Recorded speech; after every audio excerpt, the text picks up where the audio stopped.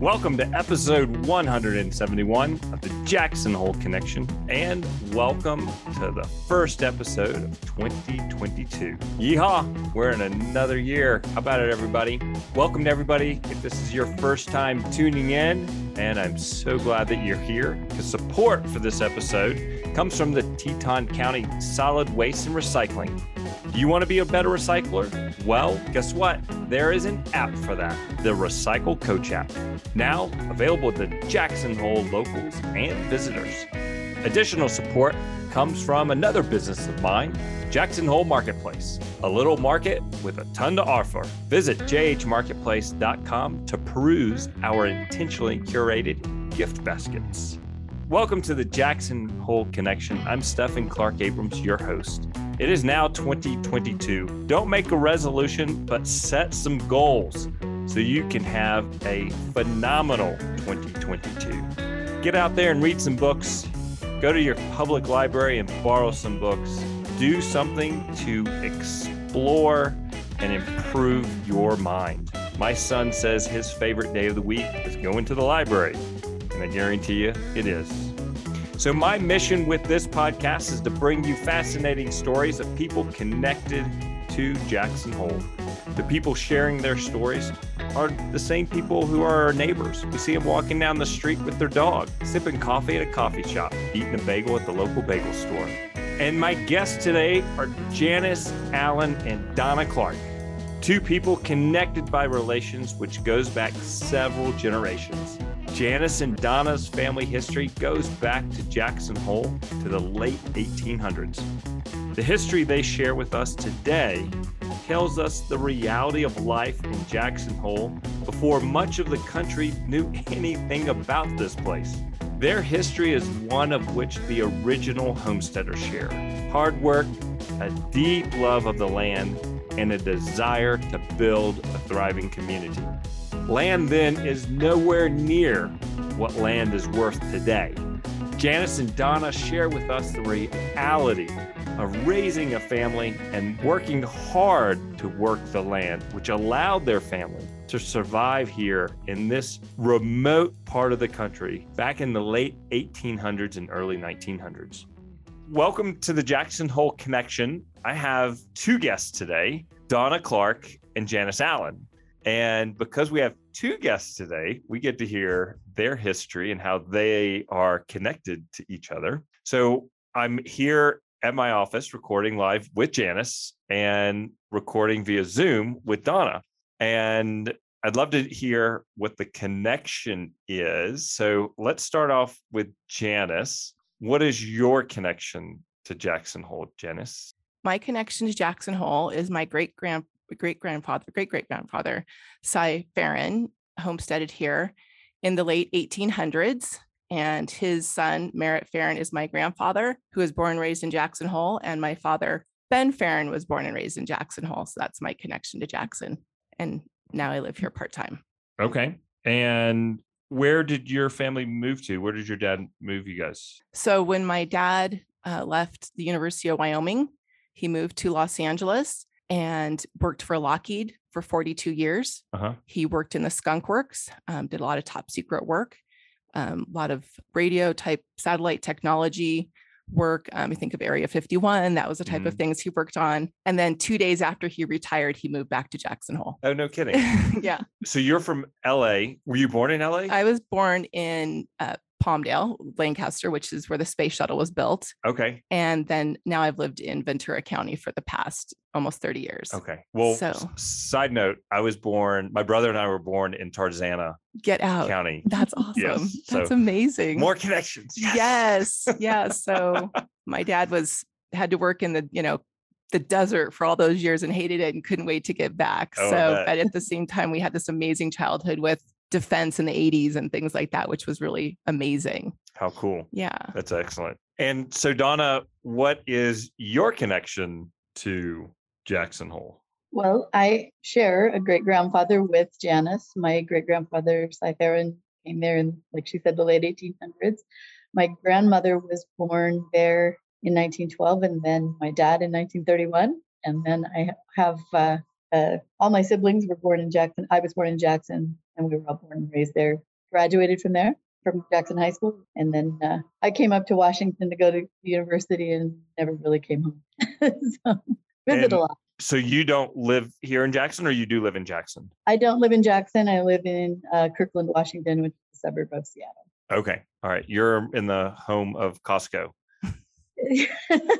Yeah, Costco is, their headquarters are here, but I actually spent a career at Microsoft. So. Oh, neat. Well, fascinating. Well, it's delightful to have you both, distant cousins, and we're meeting in virtual and real world today. So both of you are connected to Ferrin, and that's spelled S-I, correct? Short for Josiah. Right. Short for Josiah. Short for Josiah. And he originally came over across Teton Pass, tithing cattle for the Mormon Church. His father actually came across the country with Joseph Smith, and he went back over the hill and said, "We've got to come back here. We've got to move there." And tried to, attempted to bring 14 families over with him, but only 4 made the pass. But Donna and I, our grandparents are siblings. So my grandfather is Donna's grandmother's brother. Yes. And I grew up 3 blocks from her. From my grandmother. Yeah. In the Gill Addition. Yeah. My grandparents built a house in the Gill Addition, and then Donna lived 3 blocks away. Oh, fun. Yeah. Her grandmother was also my 2nd grade teacher. Yes. Small town, right? Exactly. So I heard you correctly, Janis, that Josiah, and he went by the name of Cy, mm-hmm. his father moved out west as part of the Mormon from Randolph, New York. Yes. No kidding. Yes. So when he came up tithing cattle over Teton Pass, where was he living at that time? And how Idaho. old was he? 20. He was 20. He was 25. I think he was married at 20, and he was married at 20, but he's 25 when he came over the hill. From what I understood, he started working as a drover when he got married. So when he was about 20, and the first time he came, I think he came to Jackson the first time around, not long after that. Yes, because he was working as a drover, buying cattle and collecting tithes. But it took a few years from 1893 or so when he first came. It took another probably 4 or 5 years before he went back trying to get people to come back to Jackson with him. But it took 4 or 5 years to accomplish it. By then they had 3 little kids, of course. And so Cy and his wife, what was his wife's name? Moved out here with 3 kids. Yeah, his first wife's name was Emmeline. And spell that. Emmeline. Okay. And coincidentally, one of the families that did make the journey with them into Jackson was a couple, his sister, Josiah's sister, and his wife's brother. So the Henningers, and they eventually did live along Mormon Row. So they were another one of the early families that were kind of double relatives there. And where Mormon Row has Molten Barn. Yeah. Very iconic. And didn't that space just go back to the park? Did it? A small piece of it did. A small piece of it. Okay. Let's hear a little bit of Josiah and Emmeline's. Did I pronounce that right? Emmeline. Thank you. Let's hear a little bit about their history of coming here in the late 1800s, bringing 3 kids. Did all 3 kids survive, live to adulthood? Because it was tough living back then. They did live to adulthood. Curtis, the oldest son, died in World War I of the flu. It took him 2 months to come back here from France. Huh. So, he's buried up in the cemetery in town. Okay. So. Yeah, they had the 3 little boys when they moved, and not long after they arrived, the 5th son was born here in Jackson, or the 4th son, and then the 5th a little bit later, 2 years later. So yeah, they had 5 sons together, and then there's a little bit of unclear history about how she died, but she died a little over a year after her 5th son was born, and she's buried down in the South Park Cemetery. Okay. And apparently his sister, Cy's sister, and brother-in-law, and a number of other people, I think, were trying to help him care for these 5 little boys. And at that time, then the great grandmother that Janis and I share, Edith, Edith Goldthorpe McAnally was was coming over from Driggs to help care for the little kids, and then eventually Cy and Edith married and had 9 more kids. Cy had how many kids total? 14. And all survived childhood. The first one that died was their oldest, Curtis, who, like Janis said, died in. That's impressive. That 14 kids survived childhood out here. And Donna's grandmother is a twin. Yes, so they had a set of twins. Yeah. Whew. That's crazy, right? It is. And when they first moved here, where did Cy and Emmeline first settle? And then where did they end up moving around to? First, the elk refuge. They had to, it was a land grant process. You had to come in and be a settler. He was the first to grow oats and wheat and so forth in the valley. And so they had this small area over by the elk refuge. And then he petitioned President Roosevelt for additional space. And Donna, do you want to tell the story about how he forded the Snake? Sure. They also initially had another desert claim up Flat Creek that was unsuccessful for the one in the elk refuge. But then in the spring of 1907, the story goes that his friend Ralph Spencer and Cy were looking for the game and fish, and they were camped up at String Lake, and they received a letter from our great grandmother that the lands were opening up that he was interested in on the Buffalo Bench. He wasn't the only one around that was interested in those lands. There were a lot of people with their eye on them because they had a water source, and so they both headed out to go stake their claim on the land. And the story is that Spencer headed north because there were only 2 ways across, or 3 ways, I guess, across the river. Then there was the toll bridge at Moran, and there was the ferry at Moose. But so Spencer headed north, and Ferrin saddled his horse, Old Buck, and forded the river. Forged the river, made a beeline across the pothole. And at the time, they thought he would drown. The other guys thought he would drown, but by the time they reached the land, he'd already staked his claim and was cooking dinner. Huh. So, they had a meal and then and staked some nearby lands, and then headed to town and filed their claims. So that was kind of the story that it's recorded in a number of places as to how they came to claim that land. And then over the next probably 20 years or so, the family operated and enlarged it. I think Grandma filed a claim as well, an adjacent claim, and then they were able to buy some adjacent land as well, so that eventually it was a large, I think may have been the largest in the county at the time. He was the largest landowner and the largest taxpayer in Teton County. At the end, the ranch was over 3,600 acres. There's a marker now in Grand Teton National Park near Elk Flats. It says he's the cattle baron of Wyoming, and it's a whole description of him. No kidding. Yeah, it's fantastic. And this ranch area that you're speaking of, that's up in Buffalo Valley? It's the Elk Ranch. It's the Elk Ranch. Mm-hmm. It's called the Elk Ranch, and it's in the Buffalo Bench area, and it's just south of Moran Junction on the east side of the road.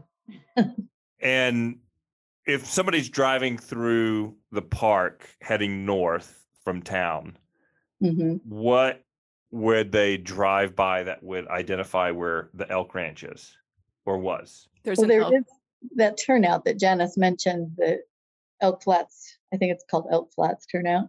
Where the is. You're actually on at that point what was their land. It's also another landmark that would give you a good idea. Just after you've gone north of the turnoff to the Cunningham cabin, it's all that area up there to the east. And Cunninghams were some of their nearest neighbors. Okay. And I'm interested to know about their house. Do you guys know much? What was the house that they were raising all these children in like? They had 2 houses. So they have one that's still standing in town. Oh, really? Yeah, it's on Pearl Avenue, on Pearl Street. And it's the yellow Victorian home across from Town Hall. Yeah, that has a cute story as well, because they bought the house in town. As the children were getting older, they wanted them to be able to be in town for the winter so they could attend school. So in 1917, they bought that house on Pearl Avenue, It had been built by Charles Fox, who's kind of a prominent Jackson builder back then, had been constructed around 1913. He sold it to Granddad in 1917, but a family named Huff was living in the house, but he didn't inform the Huffs that he'd sold the house. So the Ferrins showed up with all of their belongings, and there was a little bit of an awkward situation where the Huffs had to move out and the Ferrins moved in. So they had that house, but there was also a house on the homestead up there, along with quite a number of other buildings, some of which are still there. Mm-hmm. The house burned was after they had sold the ranch. I can't remember what my dad told me. I think it's sometime in around 1940 that the house burned. I don't know how big it was. What we see now when you go to the site, there are still some outbuildings, some cabins. There's still a spring house. There's still a root cellar, if you know where they are. And there is still some sheds and a barn and the corral. And Yep, there's a cattle chute and an arena. Yeah. It's all still there. Mm-hmm. And at the time that Cy had this big piece of property, what did you say, 6,300 acres? A little over 3629. And he was raising cattle. At this point, was he also raising oats and wheat, or did he just transition into cattle? Not as much, but he was also the state game warden for 14 years during that time as well. Oh. And then he had a captive contract with the Jackson Hole Dam to provide all the beef to... Well, they were constructing it. Mm-hmm. And then they also ran the mail. They had the contract for the mail between town and Moran. A lumber mill. No, not the mail. The mail. That's right. He had the mail contract, which was actually it was a big deal because the two prior people who had that contract died because of the dangerousness of transporting the mail from Moran to town. And it wasn't danger like outlaws or anything. It's danger of the natural environment. The rivers we didn't have the nice bridges sure that we have now. And so it was a lot more dangerous. But yeah, all of those ranchers and then in the north end of the valley or on the valley floor, they all raised, some grain. If you look around the Mormon Row in that area through there's still, if you go out in the sagebrush, you can find evidence of timothy and, just different crops that were that's why the buffalo like to hang in those areas where those ranches used to be, is that there's still better food there for them. And so, yeah, they all grew that to some degree. But then I think Janis just also mentioned they did have a sawmill at the ranch as well. So they found a lot of ways to try to supplement, the oldest 5 kids were boys, and they had some built-in ranch hands and people to work on a lot of other things. But from what the stories are too, their oldest daughter was a bit of a tomboy and would much rather be out with her mom and dad, or with her dad and her brothers on horseback than in the house helping mom. Is there record of how many people a ranch that size would have employed? Well, I know there's discussion around when it came time to put up hay that it took a 25-man crew. So they probably had at least half that all the time, or at least the family was around all the time with the boys as they got older. Because let's see, when they moved up there in 1908, and so the youngest or the oldest of the boys would have been he was born in 95. So by the time they were up there, he was already a young teenager. That's this is all fascinating. I love hearing about people's family history, and I appreciate you all sharing this.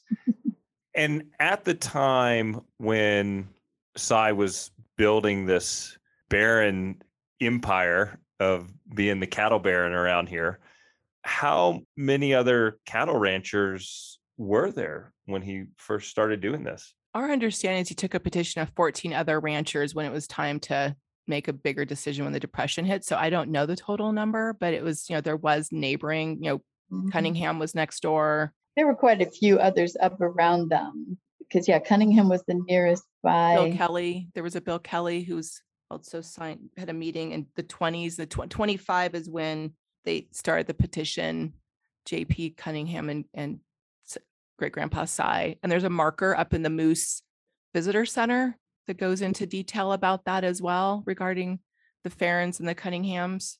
So before we get into what that petition is, I do want to hear about that. We're going to take a quick break to have a word from one of our sponsors. And then we're going to talk about what the petition is and what your grandfather's role was in us having Grand Teton National Park. For residents looking to reduce their household waste and become better recyclers, look no further than the Recycle Coach app. Brought to you by Teton County Solid Waste and Recycling. You can access the Recycling Coach app from your desktop computer, mobile device, or through your digital assistants. I think I'm getting close to figuring out what those are. The platform makes it easy for you to get local disposal information for thousands of household items and takes the guesswork out of recycling. Visit TetonCounty.gov/recycle for access. Become a better recycler today and download the Recycle Coach app for free. Teton County Solid Waste and Recycling estimates that approximately 3,954 tons of food waste are disposed in the trash right here in Teton County every year. This makes food waste the next frontier material in the quest to achieve our county's goal to reduce waste and recycle more, which will help us aim for zero waste. For more information on Teton County Integrated Solid Waste and Recycling's Curb to Compost commercial food waste program, visit TetonCountyWY.gov/recycle and join today.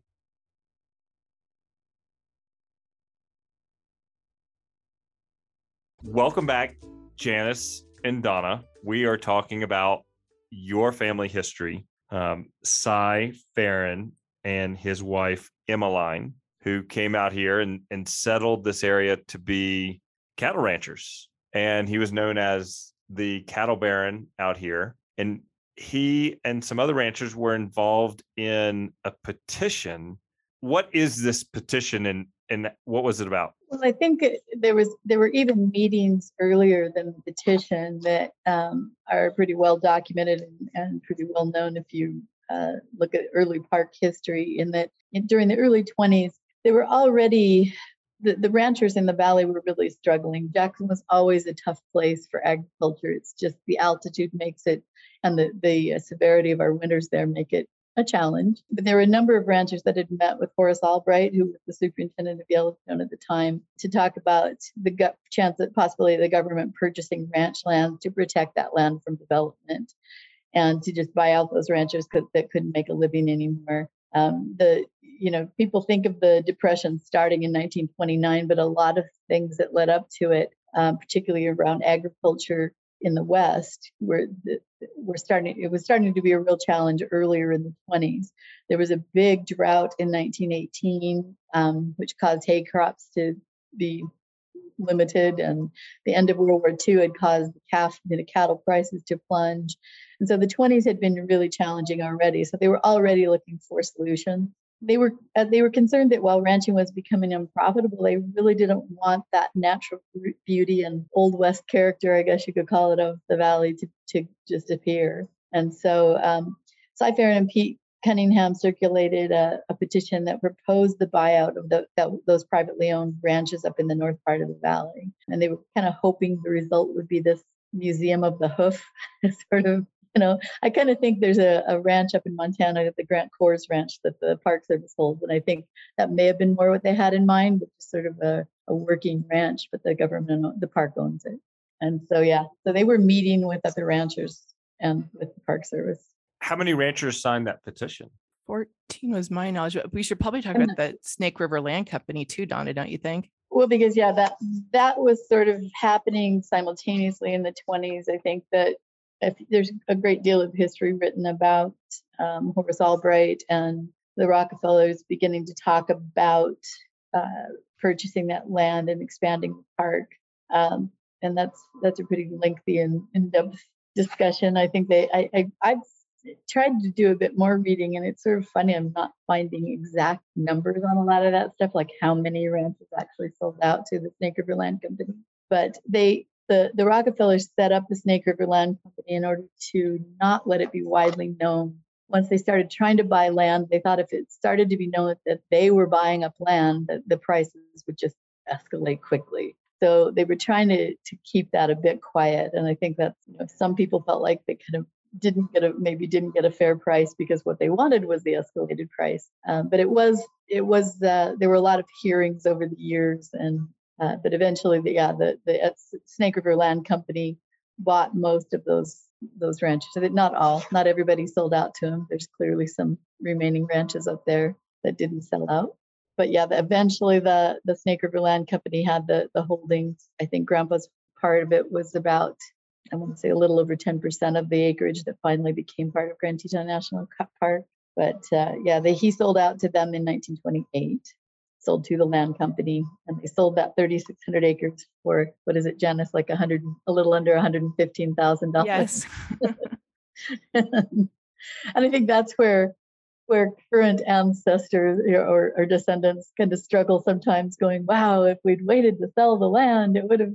But the fact was that it was becoming, with the Depression coming, it was really challenging to make a living and to keep it as a going operation. So, and the Park Service cut all the grazing permits like in 1929. So he wasn't able to graze cattle anymore after 1929. So he sold in 28. So but they were still running or keeping some of the cattle grazing up there. But then you're right, they did cut those at that point. But there were a lot of people, that was when most of the folks kind of sold, was that 27, 28, 29 sold.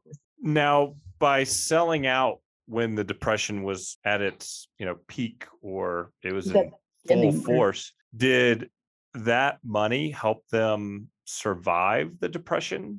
It did, to some degree, and that they early on, he moved the last of the herd of cattle over to Sugar City, and they bought a feedlot over there. They tried to make a go of that during the Depression and managed for a while, but eventually, like most people, he was working a lot of different jobs to hold things together through the Depression. He worked for Ben Go. Yeah, his brother-in-law was Ben Go, and Ben Go started the Cowboy Bar, and he worked as the night watchman there for a while, even as an old man. And I think there's a funny story that of just night watchman, and there was a big mirror apparently, and he saw himself in the mirror one night and shot the mirror out. But he ended up working a lot of just odd jobs and just whatever it took to make it through the Depression. I think a lot of his kids during that time, during the Depression, that was when a lot of his children left the valley, scattered all over the place, just following work and looking for. Some of them came back, some of them didn't. So my grandpa was the oldest of the second marriage with Edith. So at a very young age, he was the superintendent of the ranch. Very young age, had the checkbook, teenager. And he did stay in the valley for the rest of his life. And then he worked for about 20 years as the head of the Jackson Grand Teton Lodge Company. No kidding. Yeah, he was a union carpenter. So they went on to oversee that whole facility at that time. And then my father is named Ben, and he was named after Ben Go because my grandparents raised Ben Go's daughter, Pauline. So it was just a lot of older families, they were just much smaller community, but a very special time. So your grandfather, working for Grand Teton Lodge Company, he was a carpenter. What did he help build? So he's built several things around Jackson. His name was Merritt Ferrin. And so the Wart Hotel has the $1 million, the $1 million bar. He built the first one. He reconstructed Meaner's Ferry. And then at the Jackson Lodge, most of the lodge was already built. He was there to keep it the main lodge and the cabins, Donna. I mean, I don't know as much as I probably should about that, but I just know that that's where he worked for 20 years. I know my dad has told me a number of different times that Merritt said he went to work, that the lodge company was looking for somebody who was really good at working with the knotty pine. The great example of that type of wood is at the Cowboy Bar, all those fabulous logs. They were looking for somebody that was good at that type of carpentry as well. And Merritt said he went up there to work for them for 6 weeks and stayed over 20 years. And during the Depression, he did leave to work for the CCC in Honolulu and Seattle. He had to leave Jackson. There was no work here, and left his family for several months at a time. And we have actual letters back and forth from my grandparents still to this day that were preserved. And we can read the letters back and forth when he was not here. And it was very interesting because they would write letters almost daily. And the history there is just amazing. And we have letters dating back to when he was dating my grandmother, actually. And The interesting story I want to share is that when he was born out on the Elk Ranch, it was called Elk, Wyoming, and it's Uinta County. And by the time he left here, it was Teton County. It was Uinta County where he was born. And then he lived in Elk, and then it became Jackson. And then what was the other county it became, Donna? And then it became Teton County. It was iterations. Might have been Sublette at one point. It could have been Sublette County, but he literally is 3 different counties and he never moved. That's fascinating. I love it. And what ended up happening with Cy? So he was a night watchman at the Cowboy Bar, and when he was a state game warden, though, he helped convict some elk poachers. Went all the way to California for that trial, which was neat. But I would say, Donna, it really changed him when he lost the ranch. It was difficult. It was hard. I think he was one of those people that was the life he was sort of meant for. And so when he wasn't able to do it, I think it was much harder. Those last years of his life were a lot harder. He died in 1944, just before his 71st birthday. So he lived a long life, but I think he really savored the time he had at the ranch. One of my favorite things that I had ever heard, he just loved the valley, and he loved those mountains. And there was a great quote towards the end of his life that he apparently said that he'd been looking at those mountains for 46 years, but he'd never known a moment when they didn't stir his soul. It's like, I think there's a lot of people that grew up there, that feel the same way. Definitely.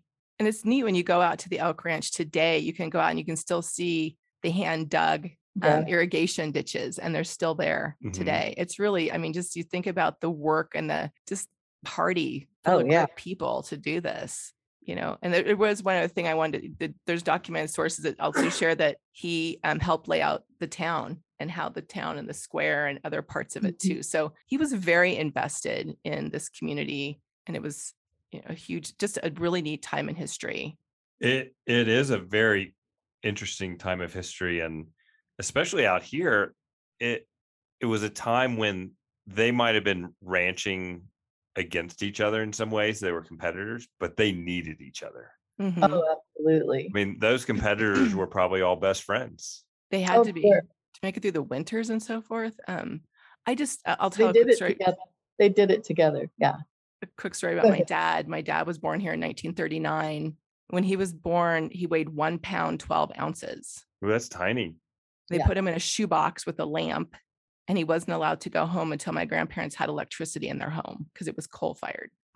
So if you had a baby today that weighed 1 pound, 12 ounces, you would be concerned the baby wouldn't make it. Yeah. This was in 1939. And there was a nurse named Nurse Lundy who basically never left the hospital to make sure he wouldn't die. And these are the type of people that made this town. It's just amazing. You think about things like that. I can tell you, anybody over the age of about probably 60 or even their late 50s that have been that lived in Jackson back then knows who Jessie Lundy was. Her son Bobby still lives in the valley, but Jessie was kind of a tough, hard, edged nurse, and yet here there are these fabulous stories of her keeping Ben alive, and just anytime it looked like he was struggling for breath, she'd be in tears. And it's just a whole soft side of her that those of us who knew her as little kids getting shot from her, you would never have imagined this soft, sentimental side. And when we were originally talking before we started doing the show, you two mentioned the legacy families who helped settle this land. What about the legacy families that helped settle this land would you two want listeners to know about? I think one of the most, it was a tough place, and the sign, up on Teton Passing, Jackson was the last of the Old West. I think, the movies tried to portray this image of the West as, guns and shooting and outlaws and all this stuff. And that's not how they settled the West. It settled very quickly, but they settled it by cooperation. They had to work together. It was the only way they survived. And, the fact that I think the people that came into Jackson, so many of those early settlers, yes, they were trying to make a living and they were trying to settle it, but they really did not want to see it become some circus. They loved this land. and they loved those mountains. They loved they got fed up with the elk that were stealing their hay in the wintertime and the bison and whatever, but they, at the same time, they loved all that as well. And you could see that anytime. I know growing up a few times when I got drugged to, the old timers picnic or whatever with my grandparents, you could just tell how much they all loved one another and they loved the valley. I think most of them are probably, even those that initially opposed the park enlarging and the Rockefeller selling land to the Rockefellers, I think they would all be really happy to see what their legacy has been. That land is now part of the park and preserved. Mm-hmm. That's beautiful. And you mentioned two things that I'm very curious about. One is you said that they did not want the town, this community, the valley, to become a circus. And the other one that you mentioned was the old timers picnic. So first I want to talk about Jackson, this valley becoming a circus. Was there risk of that happening? And what defines a circus? Compared to now, they might say some of what's there is a circus. There were starting to be some developments up in and around the park, up on the bench up above town. Not right above town, but further up in the park, and that there were, places where you could have a rodeo up in there. And there was, if you read some of the early history of the valley, I think there was some risk of, I think they all could imagine, more towns or buildings or, just they wanted it to be left a little bit more natural than I think it was even starting to be in some of the early days. They didn't want to see development along those lakes at the base of the mountains. You look at places that are still quite beautiful, like Lake Tahoe, but they're completely surrounded by houses and cities or small cities, small towns. And I think they really did not want to see that there. They wanted to see the lakes left as they are, and not just covered in homes and businesses. So then was there more than just ranchers that sold to the park or to the Snake River Land Company, some of those developers, I guess? Oh, I don't know a lot of the detailed history, but there's been a lot of inholders that have sold out to have sold over the years to the park, and that's still happening. Land going back to I think some of the biggest chunks that have happened most recently have been state land that has been purchased, but there are also, I'm sure, still inholders that are selling them, because there were a lot of life estates too. Yes, there are. So like Triangle X, I think some of the life estates. Okay. And tell me about this old timers picnic. And is there still an old timers picnic? I don't know, since I don't really live there anymore, but there used to be a picnic just about every summer. I think that it was the old timers, and they'd usually have it someplace like String Lake or and it was just a chance for them to get together and sit around and talk. And it was growing up in a place like anybody growing up, it's like when you get drug places by the grandparents, you're never really that thrilled about it, other than anytime going to String Lake was great because you could go swim and play and hike up to Lee or whatever. But you didn't pay attention to the legacy, and you would give anything now to be able to go to those same picnics and ask the questions that you wonder about now. And, you wish you'd paid more attention. It's true. When I was little, my grandpa used to take me up every day to Jackson Drug to see his friends. And you'd just be like, oh, do we have to do this again? And you'd be bribed because you get a soda or something out of it, ice cream, but he'd go up there every single day, Jackson Drug to see his friends. And you didn't pay attention to what they were saying. And it's such a buzz. It's unfortunate. And in a place like Jackson, growing up there were so many people that I knew that my grandparents referred to the Goes as relatives, but I had no idea how I was related to them. I didn't know the McAnellys. It was like I didn't know my great-grandmother's maiden name. So I didn't know that's how we were related to them. I just knew there were people they referred to as relatives, but I wasn't sure whether I really was related to, or they just called them Aunt so-and-so, And, now I know those relationships. I've done the research to know how the families are interconnected. And it was just like, wow, wish I'd known this a long time ago or paid more attention. And to Donna's point, when our great grandmother died in the 70s here in Jackson, I think the newspaper said she had 157 living descendants. Whew. That's so Donna probably did think she was related to everybody in town. That's probably 70% of the town. Yeah. And that was just one side of the family. Mm-hmm. Donna, share about your parents and the business that they had in Jackson too. Well, my grandmother was one of the kind of the younger kids, but my grandfather came from over in Idaho. The story was that he had decided he was going to become a cowboy and was going to ride to Texas, and got as far as Jackson and was already out of money. And so stopped and ended up working for my great-grandfather at the ranch, married my grandmother. And not too long after they were married, the Depression really hit in earnest. They traveled all over to find work, including to Panama.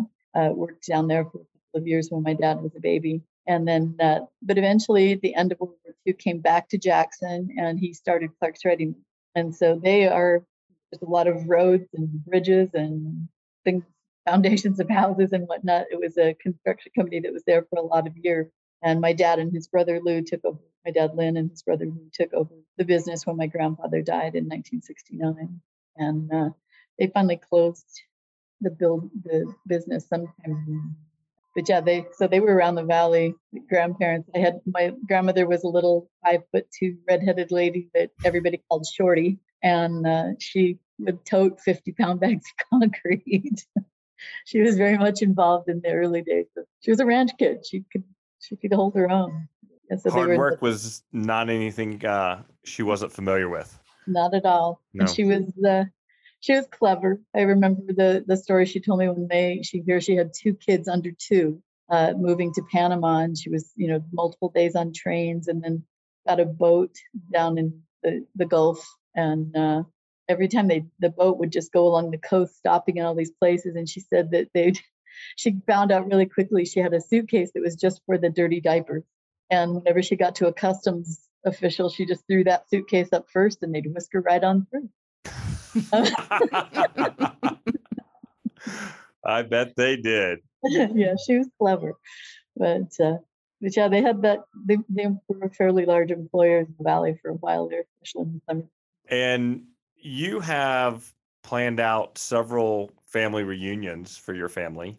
And after my great grandmother died, the family just sort of didn't seem to get together as much as they used to. I think she was the matriarch, and even while my grandmother lived, she sort of became the matriarch, and partly because of Jackson, and partly just because she was such a great hostess. But they hadn't been together in quite some time. And then there's a cousin down in the Salt Lake area that started using Facebook to just try to find people. And then she started planning a reunion, probably in 2013, but the reunion didn't happen for 2 years.